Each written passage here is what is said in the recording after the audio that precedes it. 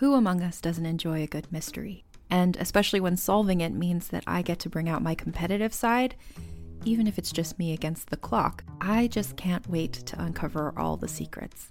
So June's Journey is a game that is completely up my alley, and I think you'll love it too. In June's Journey, a hidden object mystery game, you play as June Parker, who's on a quest to solve her sister's murder and uncover her family's many secrets. Each chapter brings you deeper into the story, and it's set in the Roaring '20s, so beyond uncovering clues, you get to experience the glitz and glamour of the time.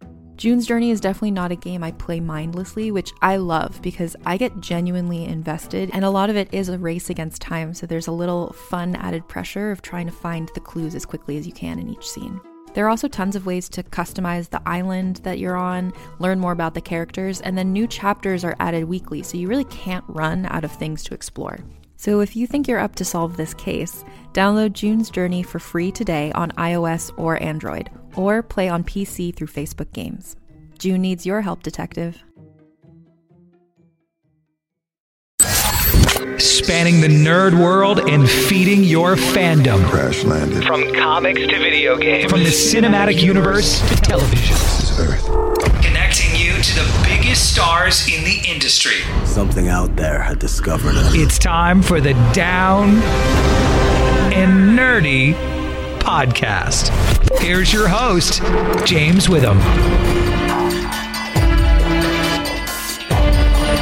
Maybe this week will be more than meets the eye after all. It's episode 326 of the Down and Nerdy podcast. I'm James Witham, and yes, this would be San Diego Comic-Con week. I'd be in San Diego doing all kinds of great stuff, and yeah, it's Comic-Con at home, thanks COVID, but that doesn't mean we still can't have a great time with Comic-Con at home, which is still going on right now, so we might have a few surprises from Comic-Con at home on the show this week, but we are going to be diving into Transformers War for Cybertron Siege with showrunner F.J. DeSanto. Can't wait to talk to him more about a Transformers series that I think is going to be the one I've been waiting for a long time. And by the way, you still can get that 40% off select titles with Serial Box. That's SERIAL Box.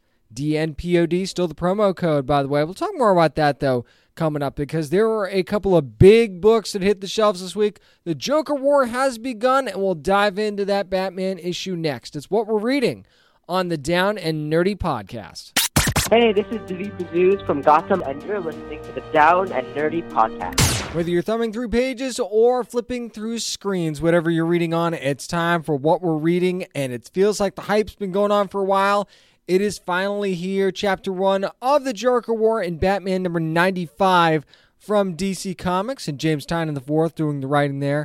Jorge Jimenez on the art, Tomeo Mori on the colors, Clayton Cowles on the letters. This is basically a look at, a little bit of a spoiler here, in case you don't know what's been going on.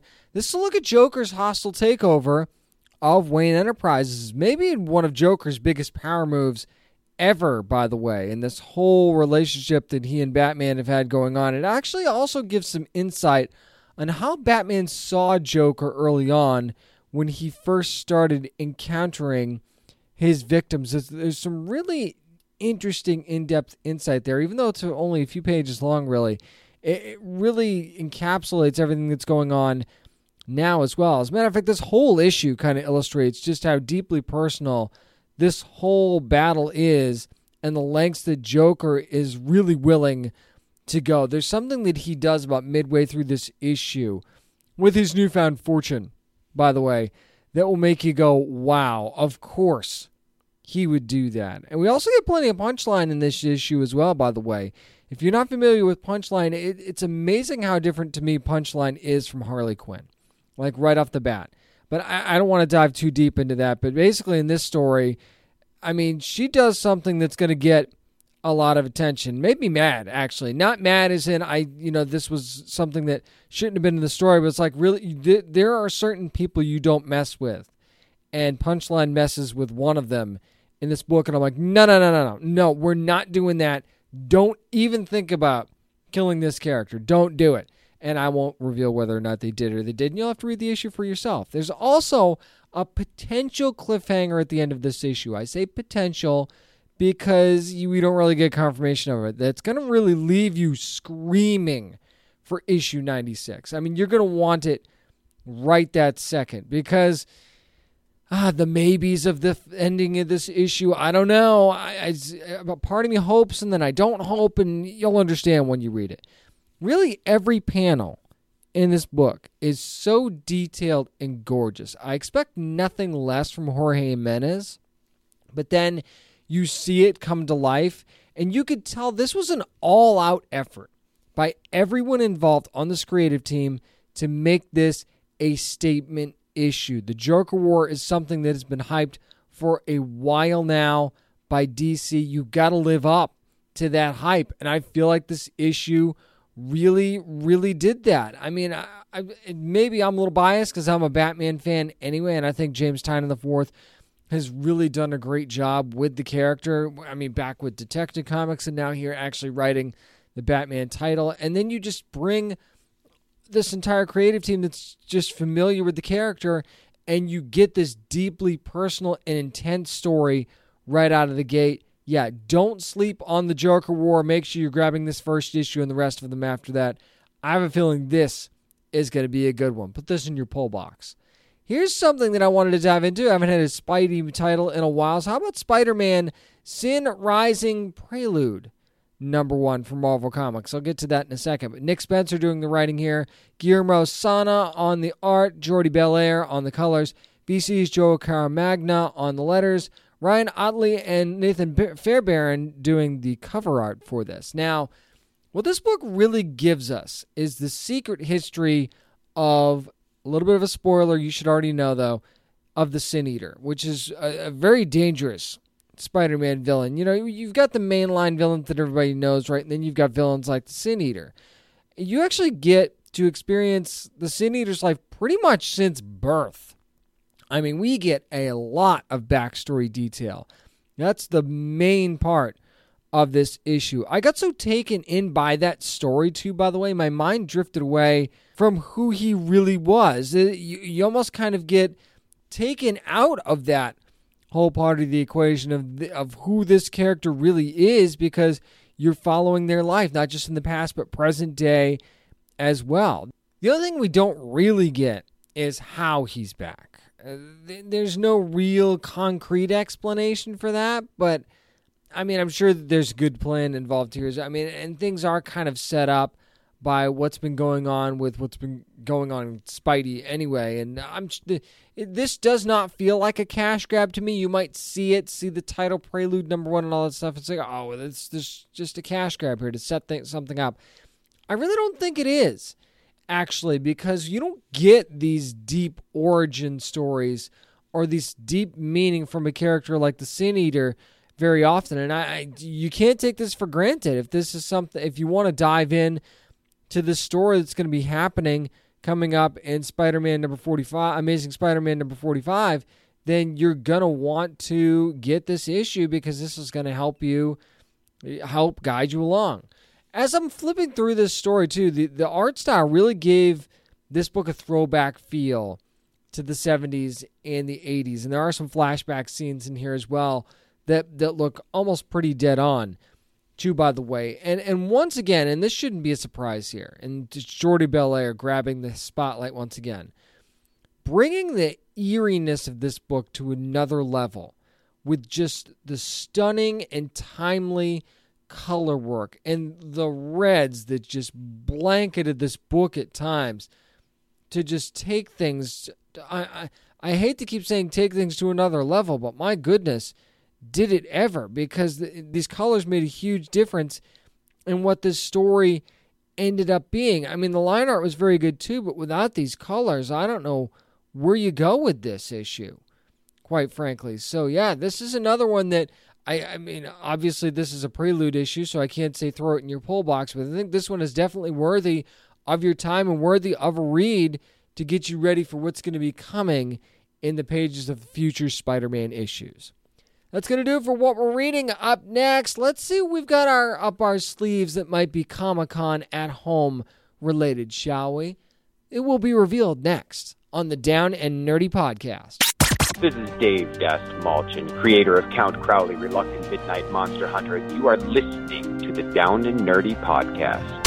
So every year around this time at Comic-Con, I like to do something different and something interesting at the show that I don't normally get to do. And we've dabbled here at the paranormal here in the Down and Nerdy Podcast before, and there was a panel on Thursday called Wonder Women Superstars of the Paranormal from Travel Channel, and some amazing women in the field of the paranormal, like Amy Bruni from Kindred Spirits, Katrina Weidman of Portals to Hell, paranormal explorer Chelsea Layden of Destination Fear, and psychic medium Cindy Keza of the Holzer Files. So they got together to talk about being women in the field of the paranormal. So I get a chance to join those ladies for a press conference earlier in that week to ask them a few questions. As a matter of fact, the first question was my own, saying, what's the biggest misconception about women in the field of the paranormal, which is seen as predominantly male?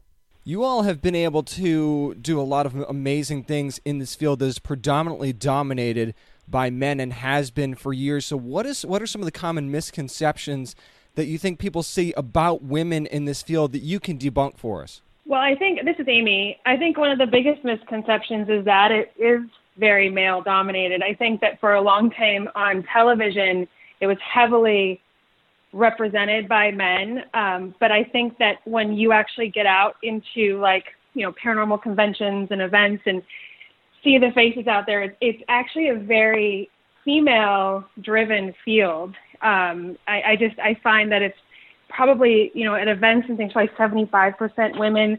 I know even on all my social media statistics, 75% of my followers are women.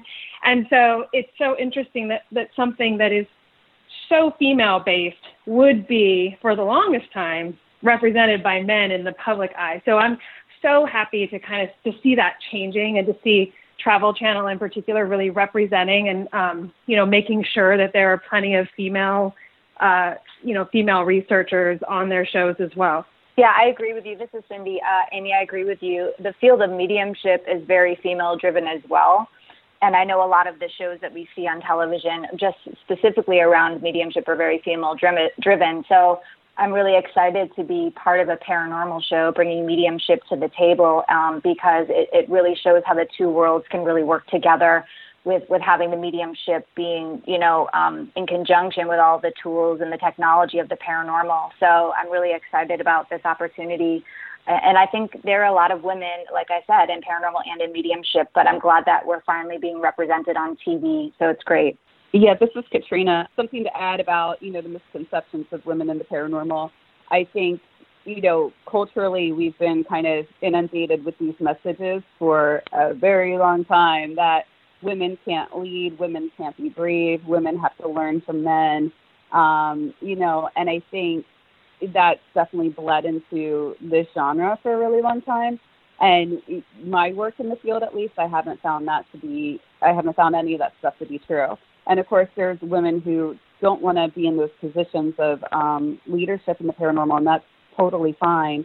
But there is definitely a lot of women who are qualified for it and who want to be in those positions. And, so I think that whole misconception of the scared woman in the scary place, although maybe that's true for some people, I don't think that that should be the standard of what is normal, really, because it's what we've all seen is that it's not. There's a lot of really brave women in the field who are more than happy to step forward and take on that role.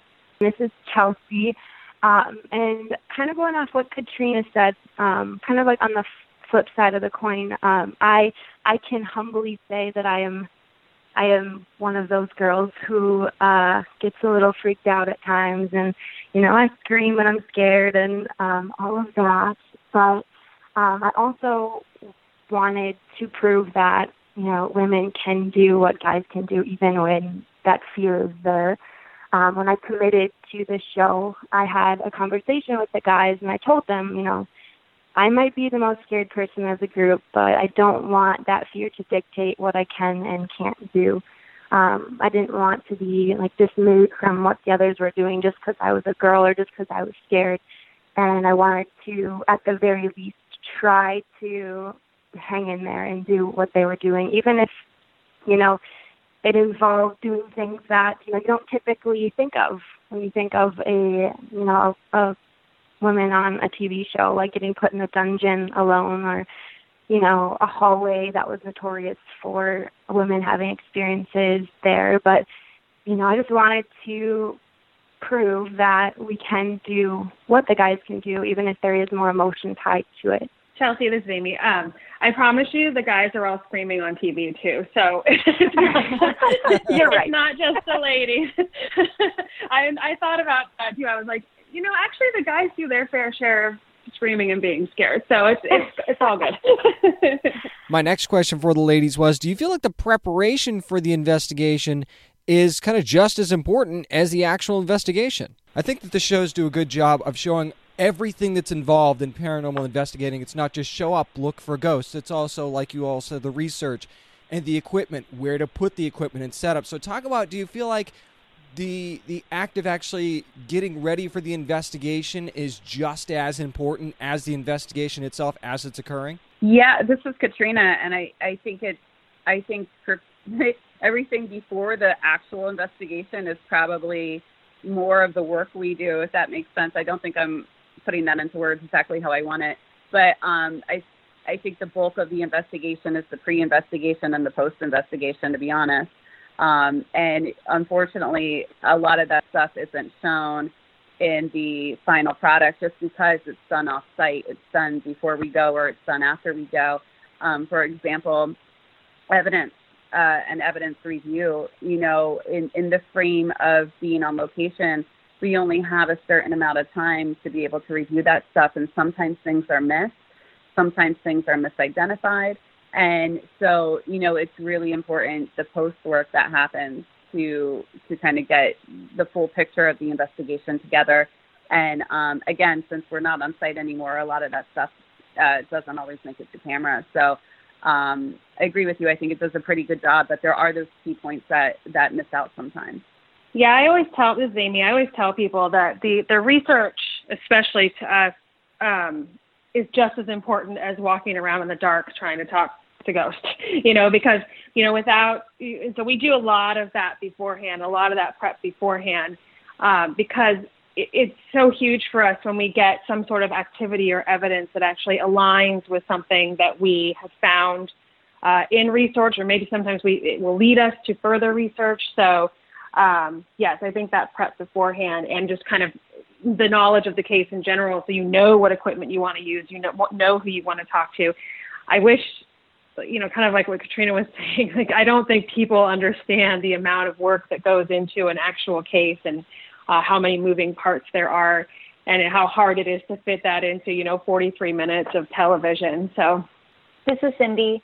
I really think the camera setup is so important. I really admire the production and Shane and Dave and how they deal with the equipment. That's not my thing, but looking back, the way the cameras are in all the rooms and set up and how we're able to capture all of these things in rooms when we're not in there, I think that's so important. And there's a lot of work that goes into all of that. And the tech stuff is so fascinating to me because it's fairly new to me. And I haven't worked with it until I've been on a paranormal show. So I'm really happy to be working with people who are so knowledgeable about all of the different tech stuff that is in the field. And I've been learning from that. And also I think it's cool because people can see what goes into it. People that do paranormal investigations on their own that are fans of the show, then they can learn, new techniques and have new ideas when they're going into their own investigation. So I think it's a really important part of all of it.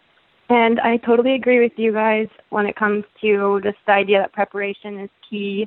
And, it really does help make for a more successful night and kind of knowing what you're up against or what you're going into possibly experience.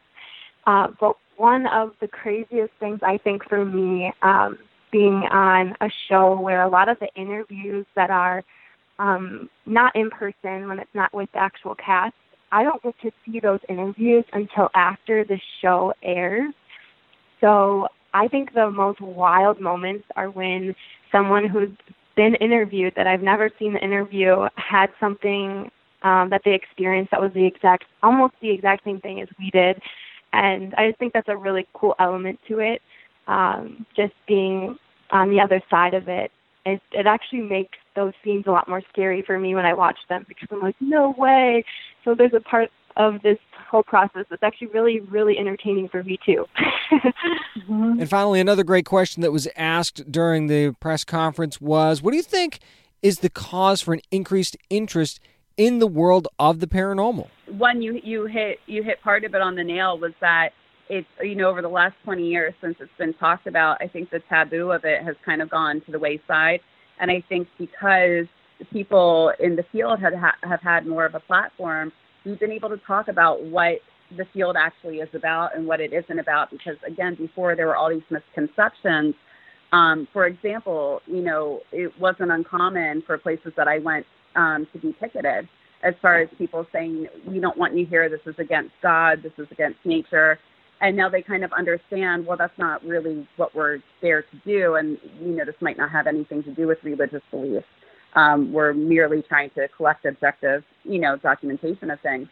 And so I think a lot of those misconceptions have definitely gone away. I think the other part, Amy touched on it earlier, that during times of stress and trauma, you usually see an increase in people being interested in the field.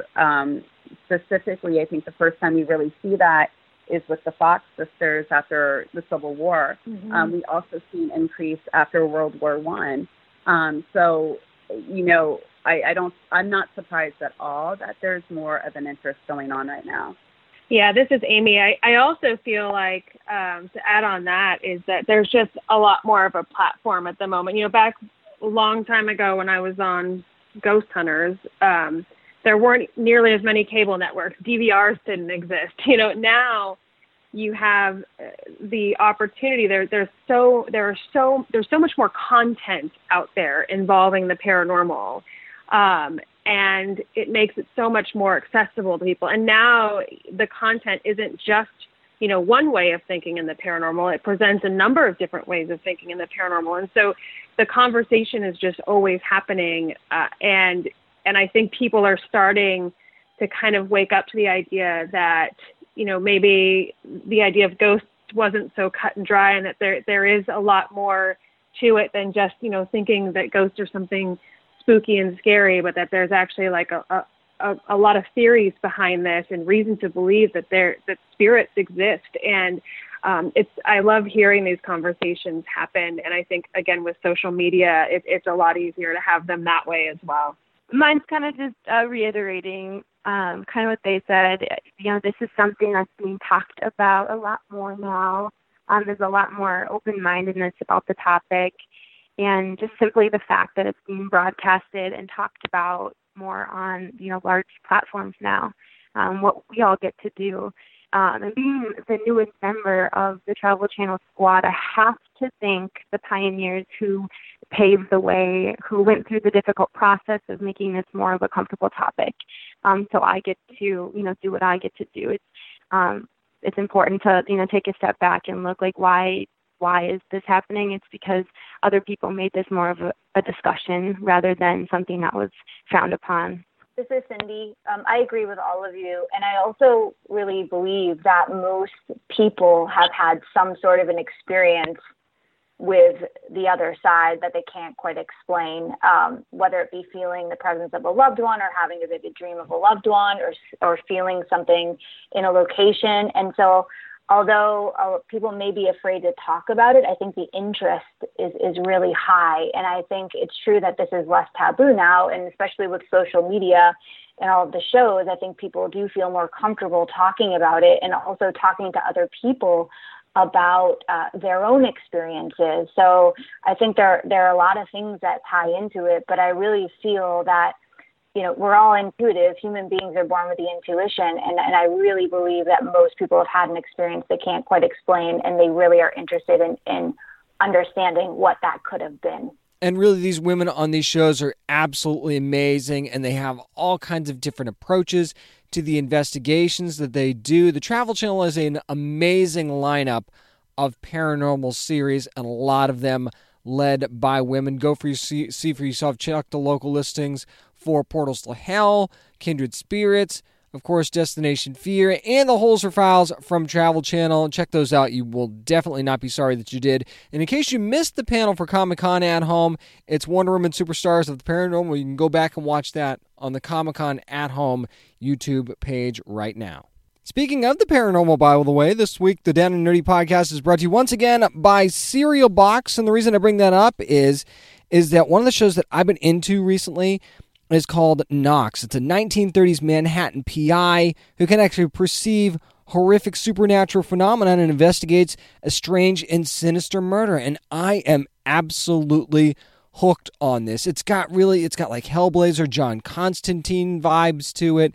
It is just an amazing series with an amazing female lead that I might add. But that's just some of the stuff that you can find on Cereal Box. That's Serial Box, because it is some of the most popular series on there, like Orphan Black is on there, Marvel's Jessica Jones Playing with Fire, which I've talked about, and countless others as well. And the first episode of every series is free on Cereal Box. So you want to talk about lowering your risk of trying something new, that certainly does that right there. As a matter of fact, Bustle describes Cereal Box as, if you adore podcasts and books, and we know that you do, Cereal Box is a must-have. So if you've got to have it, you can get 40% off select titles right now by going to cerealbox.com. Again, that's serialbox.com/DNPOD, or enter promo code DNPOD, and you'll get 40% off select titles like Knox and like some of those Marvel series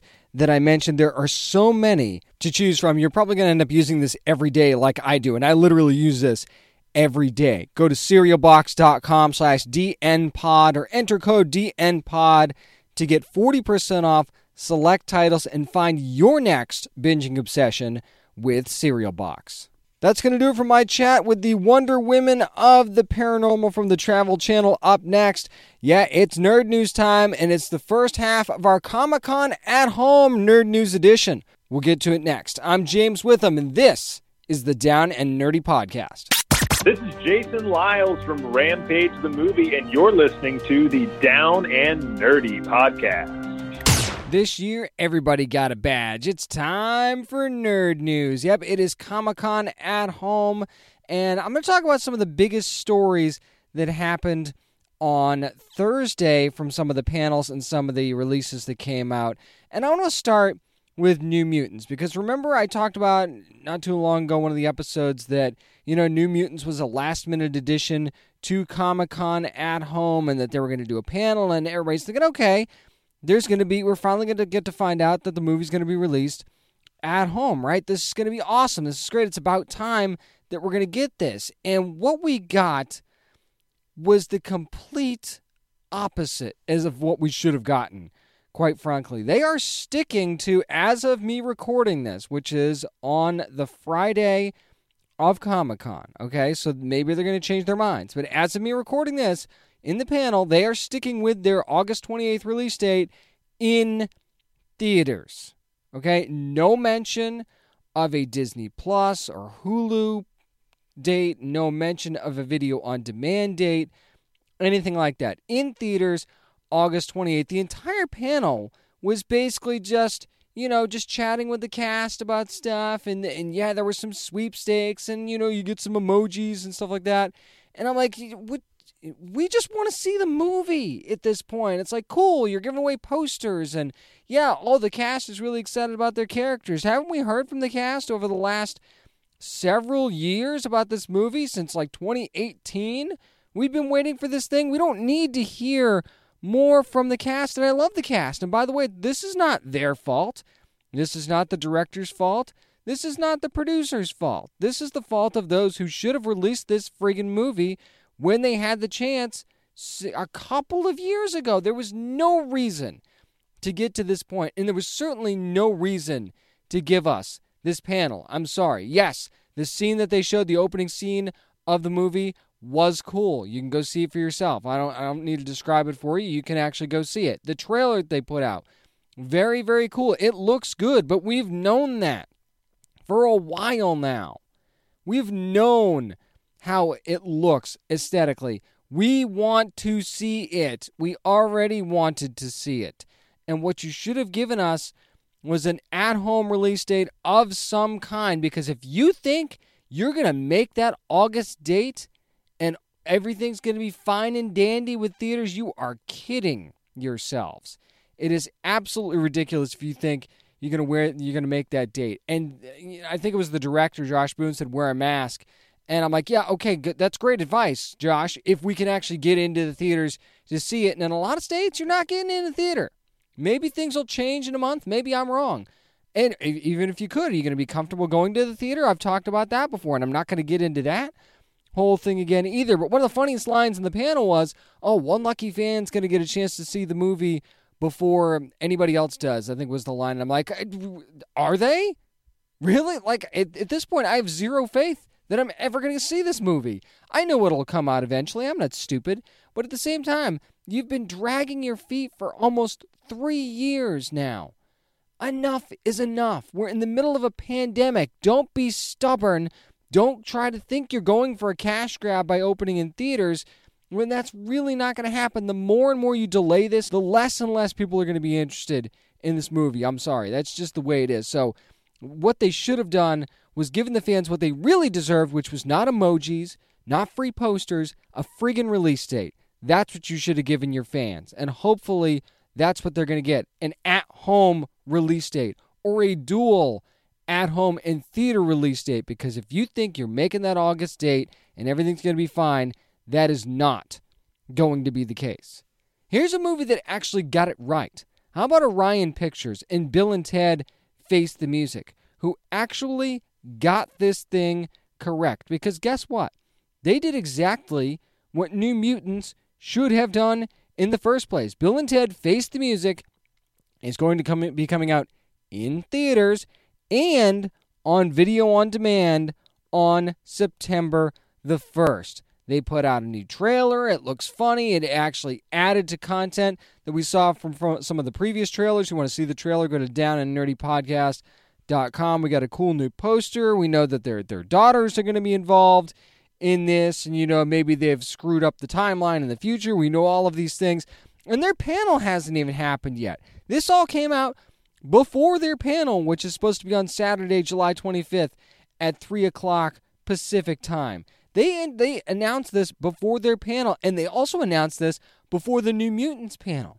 So they got out ahead of this news knowing that they're going to end up looking good because of this. You're actually giving your fans what they want. So Orion Pictures gets it.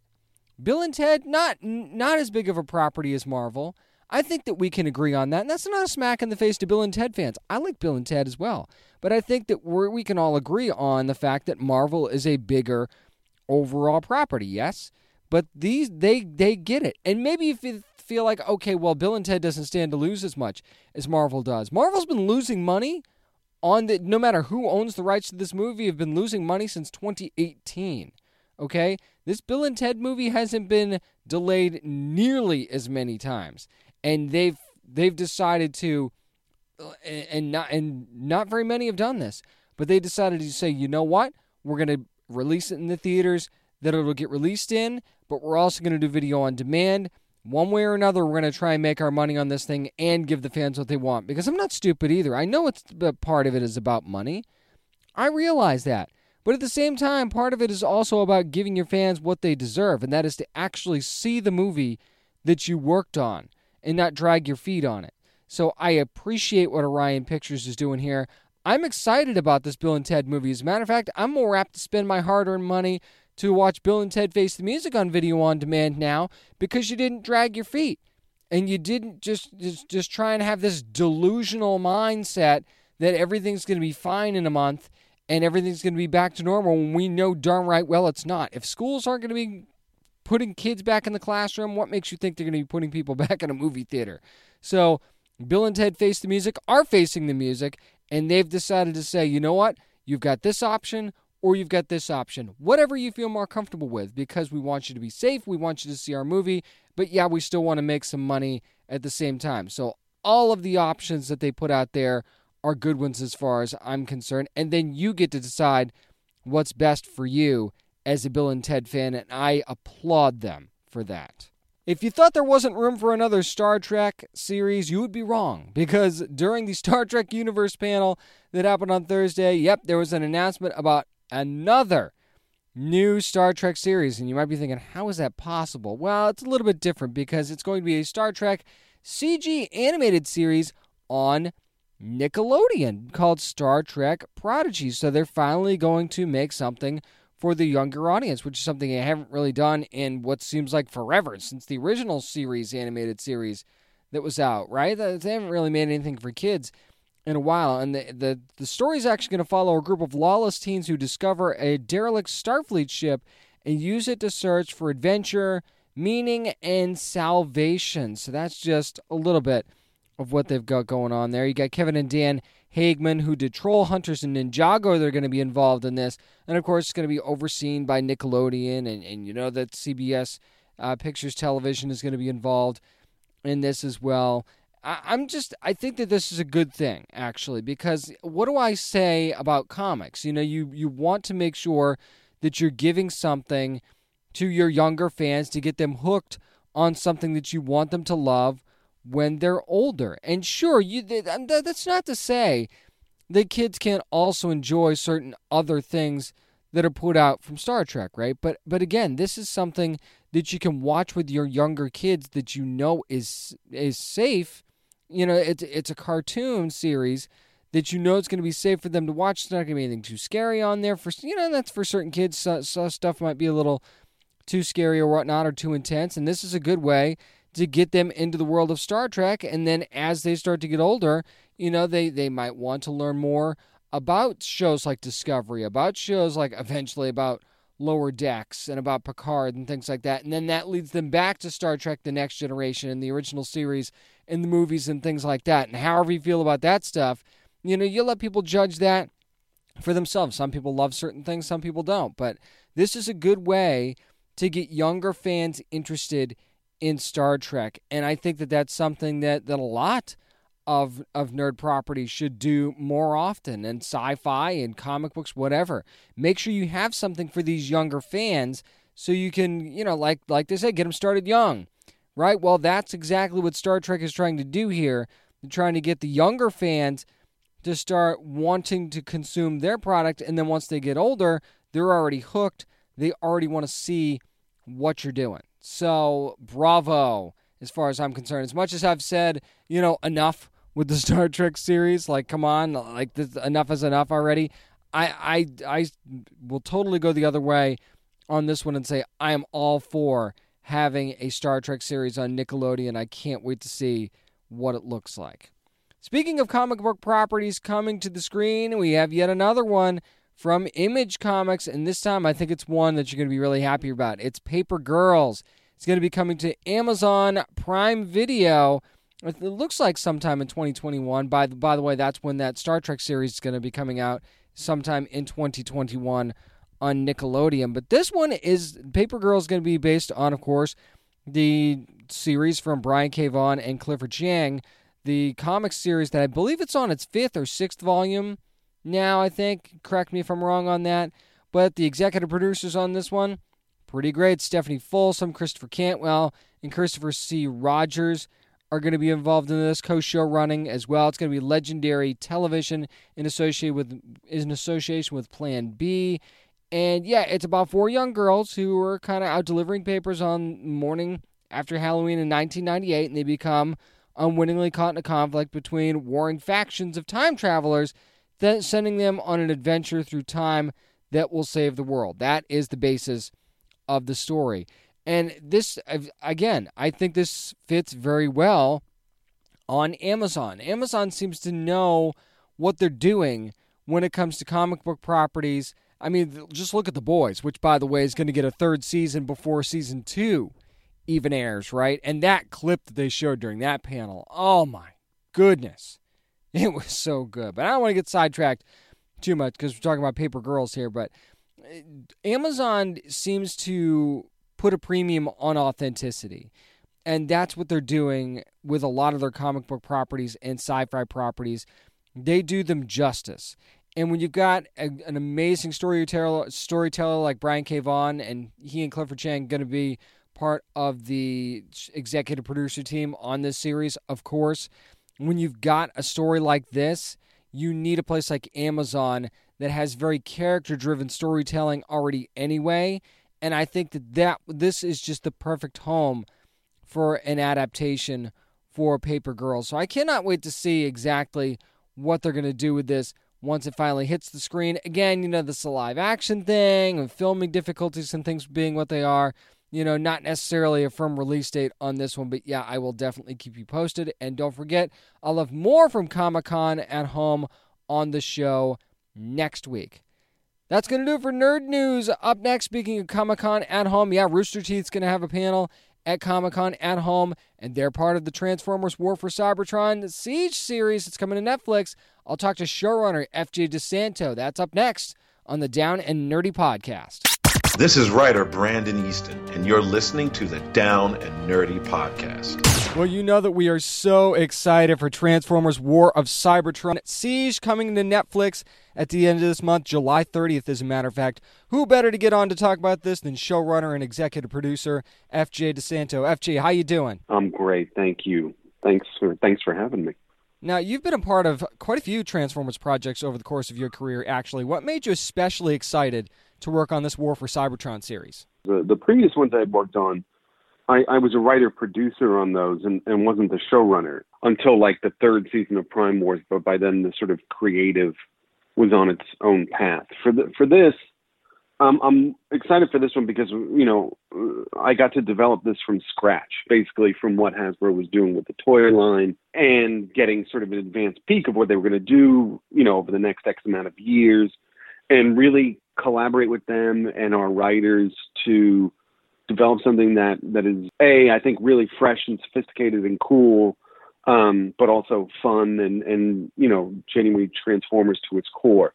So for me, it's much more of a personal connection, but it's also the opportunity to do something from the ground up that we really feel honors, the franchise. Now, this is easily one of the most visually striking Transformers projects that I think I've ever seen, and that's just based on the trailers that I've seen. What was it like working with Rooster Teeth on this? Well, it's great because Rooster Teeth gave us the freedom to really be creative with it, especially when we were, developing it, et cetera. And, we did this also with, the main studios in Japan called Polygon Pictures.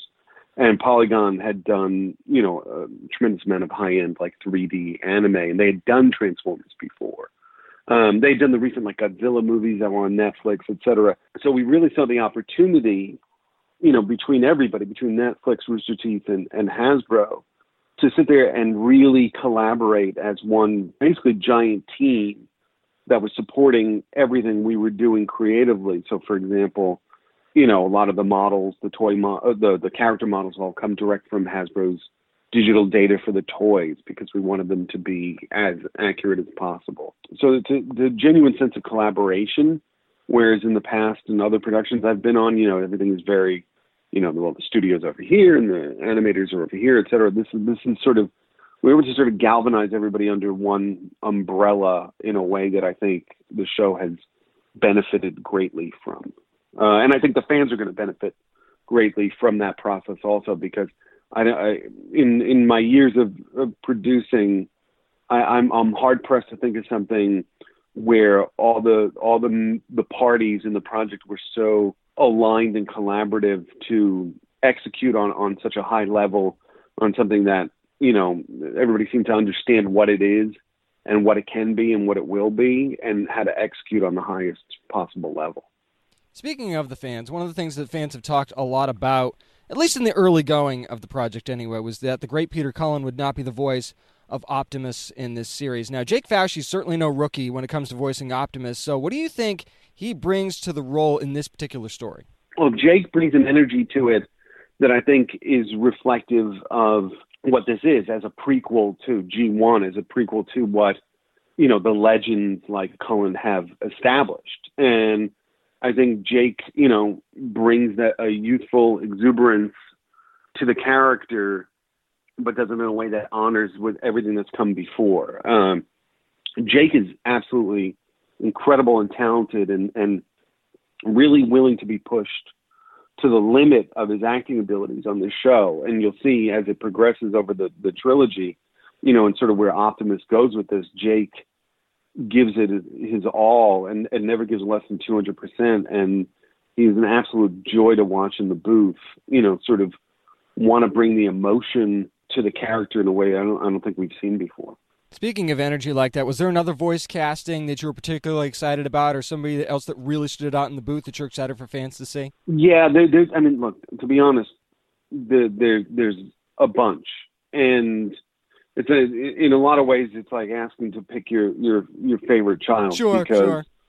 Everybody, and that has a lot to do with our voice director, a guy named Phil Bach, who really, he came out of the video game space, and we worked together on the last Transformers, on the third one of Prime Wars. And, again, like I said, he just understood what this needed to be.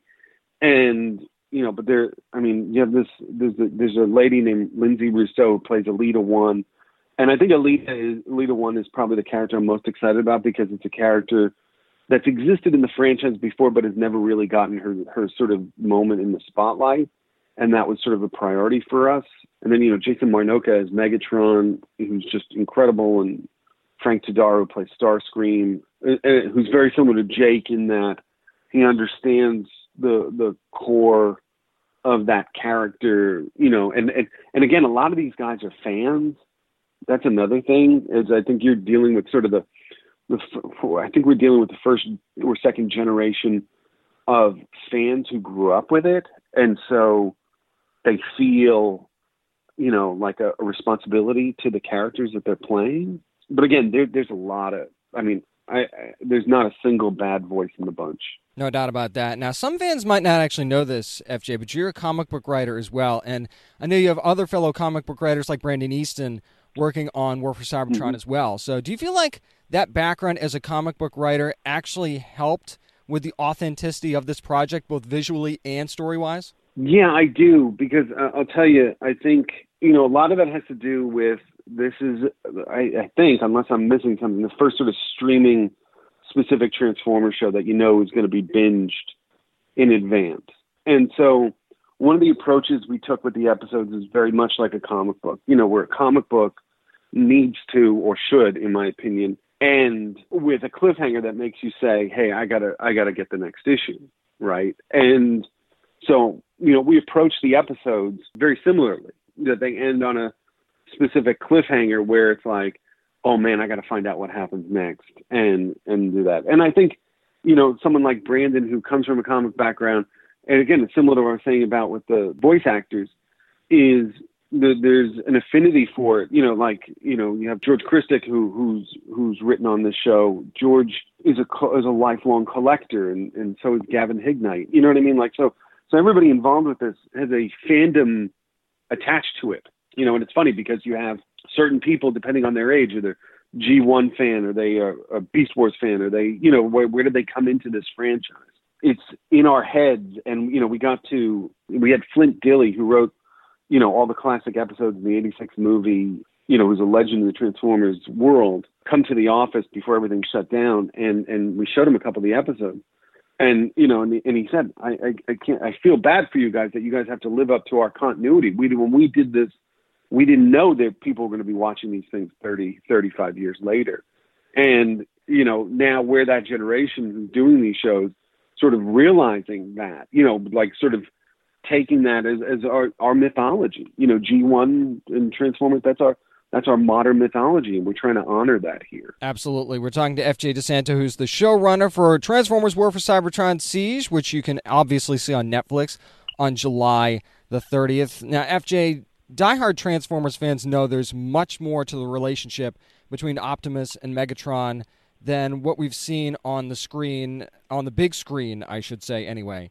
Now, can you tell us if we will get into that backstory a little bit with War for Cybertron? Yeah, we're gonna. And again, it's going back to that sort of binging aspect of it. It's almost approached like a movie where we're going to learn these things as we keep going.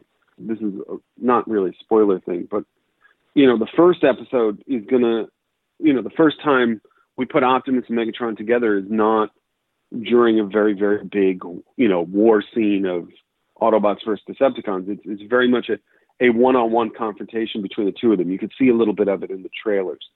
And what we intentionally did that because what we wanted to do from the very first episode was get to the crux and the core of what these guys are and the difference between the two of them, the differences. We've tried to take what was always, very classic about them is what they both want is what they think is best for Cybertron. And we're trying to do it in a way that's very modern, like I said earlier, sophisticated in a way where, it's not necessarily that both one is right and one's wrong, and it can be looked at from both sides. Now, I'm not saying, Megatron's a good guy in this or whatever, or an Optimus is a bad guy. I'm just saying there's a lot more thought behind that. And as the series progresses, or as the trilogy progresses, we're going to get bits of information about that relationship and their backstories of who they were before this war. I think Alita plays a big part in that. With Megatron, we're going to learn why he ascended to the, sort of lead the Decepticons. And I think that's really crucial. But like I said, we're gonna see that very early and give you the information and who are the players in that story, in that backstory. Yeah, I think it's ultra important. And we, like I said, we start on it in a way that's very intimate between the two of them in terms of their personalities, so we can establish the playing field very clearly from the beginning and then grow it from there. I actually feel like on the surface, both of the leaders seem to feel... It seems like they're both facing catastrophic choices. Obviously, when you're a villain, it's kind of an easier sell to your loyalty fan base there. So how do you think the Autobots will see and how they will struggle with this plan that's put in front of them? Well, it's tricky because it's again, I don't want to give too much away, but I mean, I guess it's in the promo stuff now. But the idea is, the centerpiece of this whole thing is the Allspark. And the Allspark has never appeared sort of as the Allspark in the animated continuity. So to have this opportunity to sort of find a way to introduce it and how to use it in ways we haven't seen before is very interesting. And when we pick up on the show, again, I don't think I'm spoiling anything that's not out there already. The whole show, the whole siege takes place over the final hours of the war. So it's not like, they're not episodic, meaning like, it's not episode of the week. It's literally just one big story divided into 6 chapters. And so it's literally, we're at a point where the Autobots have no other move to make. And Megatron is sort of, he's basically won the war at this point. I mean, like, there's very few Autobots left. And when we sort of first meet him, he's, again, I'm spoiling a little bit, is he's not sitting there going, let's just murder everybody. He's not the mustache twirling guy. There is a code of honor amongst the Transformers, meaning, it's very much inspired by World War II movies and things like that. So, with the Autobots, it's not necessarily, hey, Prime comes up with a plan and everybody just goes, yay, let's roll out. It's not that. I mean, there are questions. There are Autobots that are going to sit there and question, like, is this a good idea? Like, it almost seems desperate. And they are desperate at this point. They are cornered. They are on the run. This is not the Cybertron we've seen in G1. This is before that. So, it's a very different dynamic versus what we've seen. And the choices they make, not everyone is the smartest decision, et cetera. And sometimes you're blinded by desperation. And I'm trying to phrase these things without spoiling it too much. But, and the same goes for the other side is, Megatron's eventual plan with the Allspark leads to certain actions that have Decepticons questioning him in various ways. Whether he's, some Decepticons think he's too hard on the Autobots and some thinks he's too light on the Autobots. I mean, you can figure that out. Sure. At a certain point, if you know the history of the characters. Sure. So that's really, we're taking those core pillars of the franchise and presenting them in a way where we sort of know what G1, when we get to G1, what happens, but we have this sort of fertile ground to sort of really make this character driven. And, people have said this before, by the way. People have said, like, okay, we're going to do a character driven Transformers. This is genuinely character driven. Like, it's driven by these two guys, and they're, and it's not to say the show doesn't have action in it, but what I'm saying is those actions all have consequences. And they all mean something. And that was really important to us from the beginning. For example, when you look at the promo materials and you see Bumblebee doesn't have an Autobot logo yet, and that's a big part of the story. I'm only saying that because I know by the time people hear this, the poster will be out and it shows Bumblebee with no Autobot logo. So that there's all going to be reasons. And fans are pretty sharp when they see these trailers and the posters. They start to figure these things out, like, oh, this must mean this, and about Jetfire and all this stuff. And 8 out of 10 times they're right about it, but we try to put different spins on it to get to those places. Of course. Where you sit there and go, it's just not that simple, and it's not that cartoony. Like we tried to approach these characters as if they were actual bots that exist. That was really important from the beginning. That they had to have distinct personalities and voices that represent the core version of who these characters are. Now, normally, FJ, with a series, you get a single season, then you wait for renewal news, and you know how the whole thing goes. Now, how freeing was it, though, knowing that from the very beginning that this was going to be a trilogy? What we did was, it's great. First of all, it's great. I mean, for a number of reasons. We all get to work on this. We all get to sort of, know for the next couple of years we're going to be able to shepherd this story in a satisfying way, as opposed to having a question mark over whether or not it comes back or not. So what that did was that allowed us really, really early on to sort of plot the whole thing out, meaning the trilogy was mapped out maybe now 18 months ago. And so like George and I went to Hasbro in Rhode Island, and Hasbro sort of, after you sign 200 NDAs, sure, they put you in a room and they show you, hey, here's the trilogy. Like, these are the 3 chapters, for the toy line. And these are the sort of key characters, et cetera. And they sort of take us through the themes and the tones and, we're going to do a figure of this, these 100 or whatever, how many they do over the trilogy. And they sort of give us the themes. Like, they sat there and they went, well, first one's called Siege, and it's, it's Band of Brothers, and it's those are the things that inspired it. Saving Private Ryan. We want to do something that's, war specific. And they give us that bit of a framework. And then, then the second one was Earthrise, and the third one, which they'll eventually reveal at some point. But they sort of gave us, like, as I like to often say, the toys in the sandbox kind of thing. Mm-hmm. And that basically allowed us to go, sort of go back and develop, what George and I did was go and develop like a document. I don't remember how many pages it was. That was sort of a roadmap of the whole thing. The first season, like Siege, was broken down very carefully, and then less so for the other two because we wanted to see how it evolved. But we sort of had a roadmap, like where like, okay, this is where these characters start, this is where they go, and this is where it ends. And it evolves over the writing process and all that stuff. But the key was we had sort of our own little mini Bible that everybody involved, whether it was Rooster Teeth, Netflix, or Hasbro, had all signed off on in the beginning, so there would be no surprises.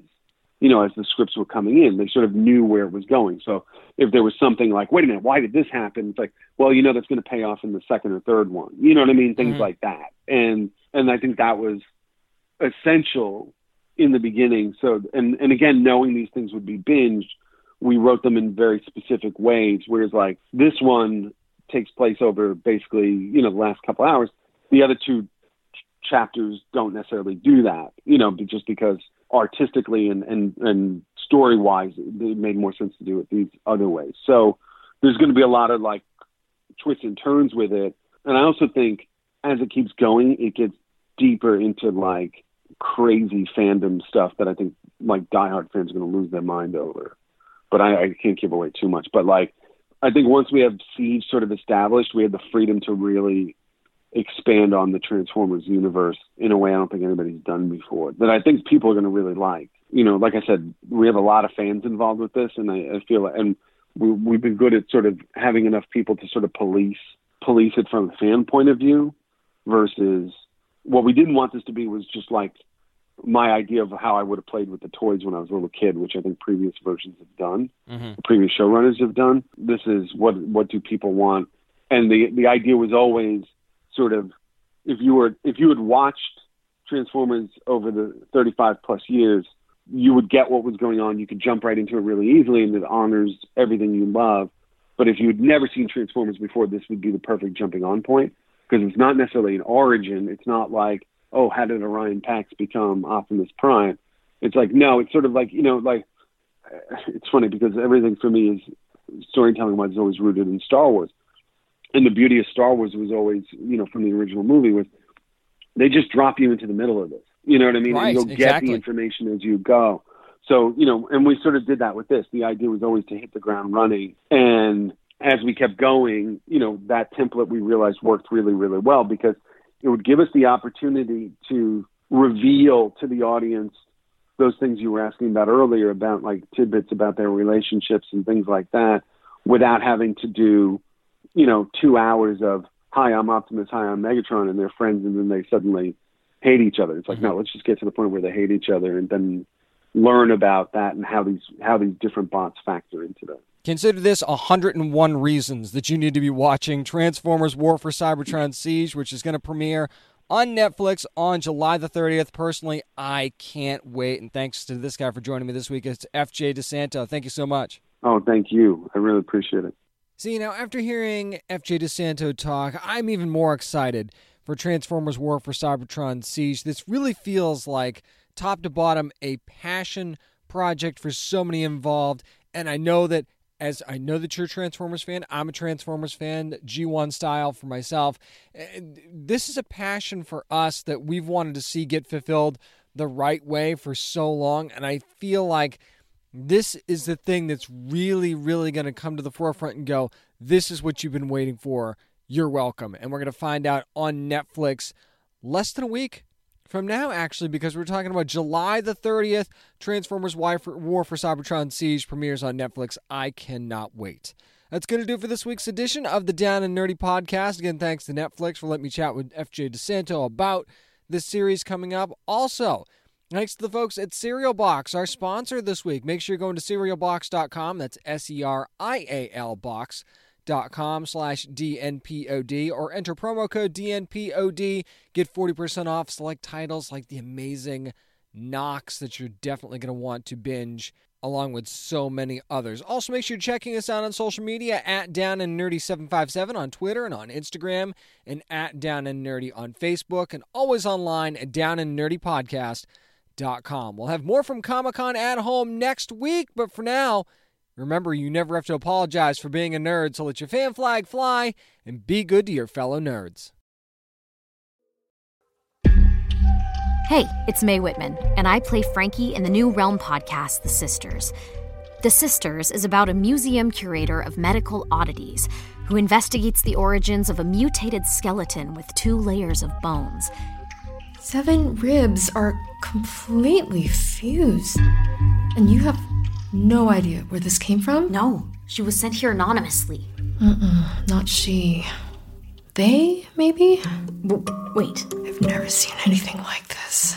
Soon, she uncovers an extraordinary mystery that connects her present with one family's tragic past in hauntingly dangerous ways. My grandfather was a journalist back in the 60s and 70s. He specialised in strange stories. Who are they? How are they connected to the skeleton? Play the tape. You'll see. Listen to The Sisters wherever you get your podcasts. We dream about it. We both dream about it. How often? Every night.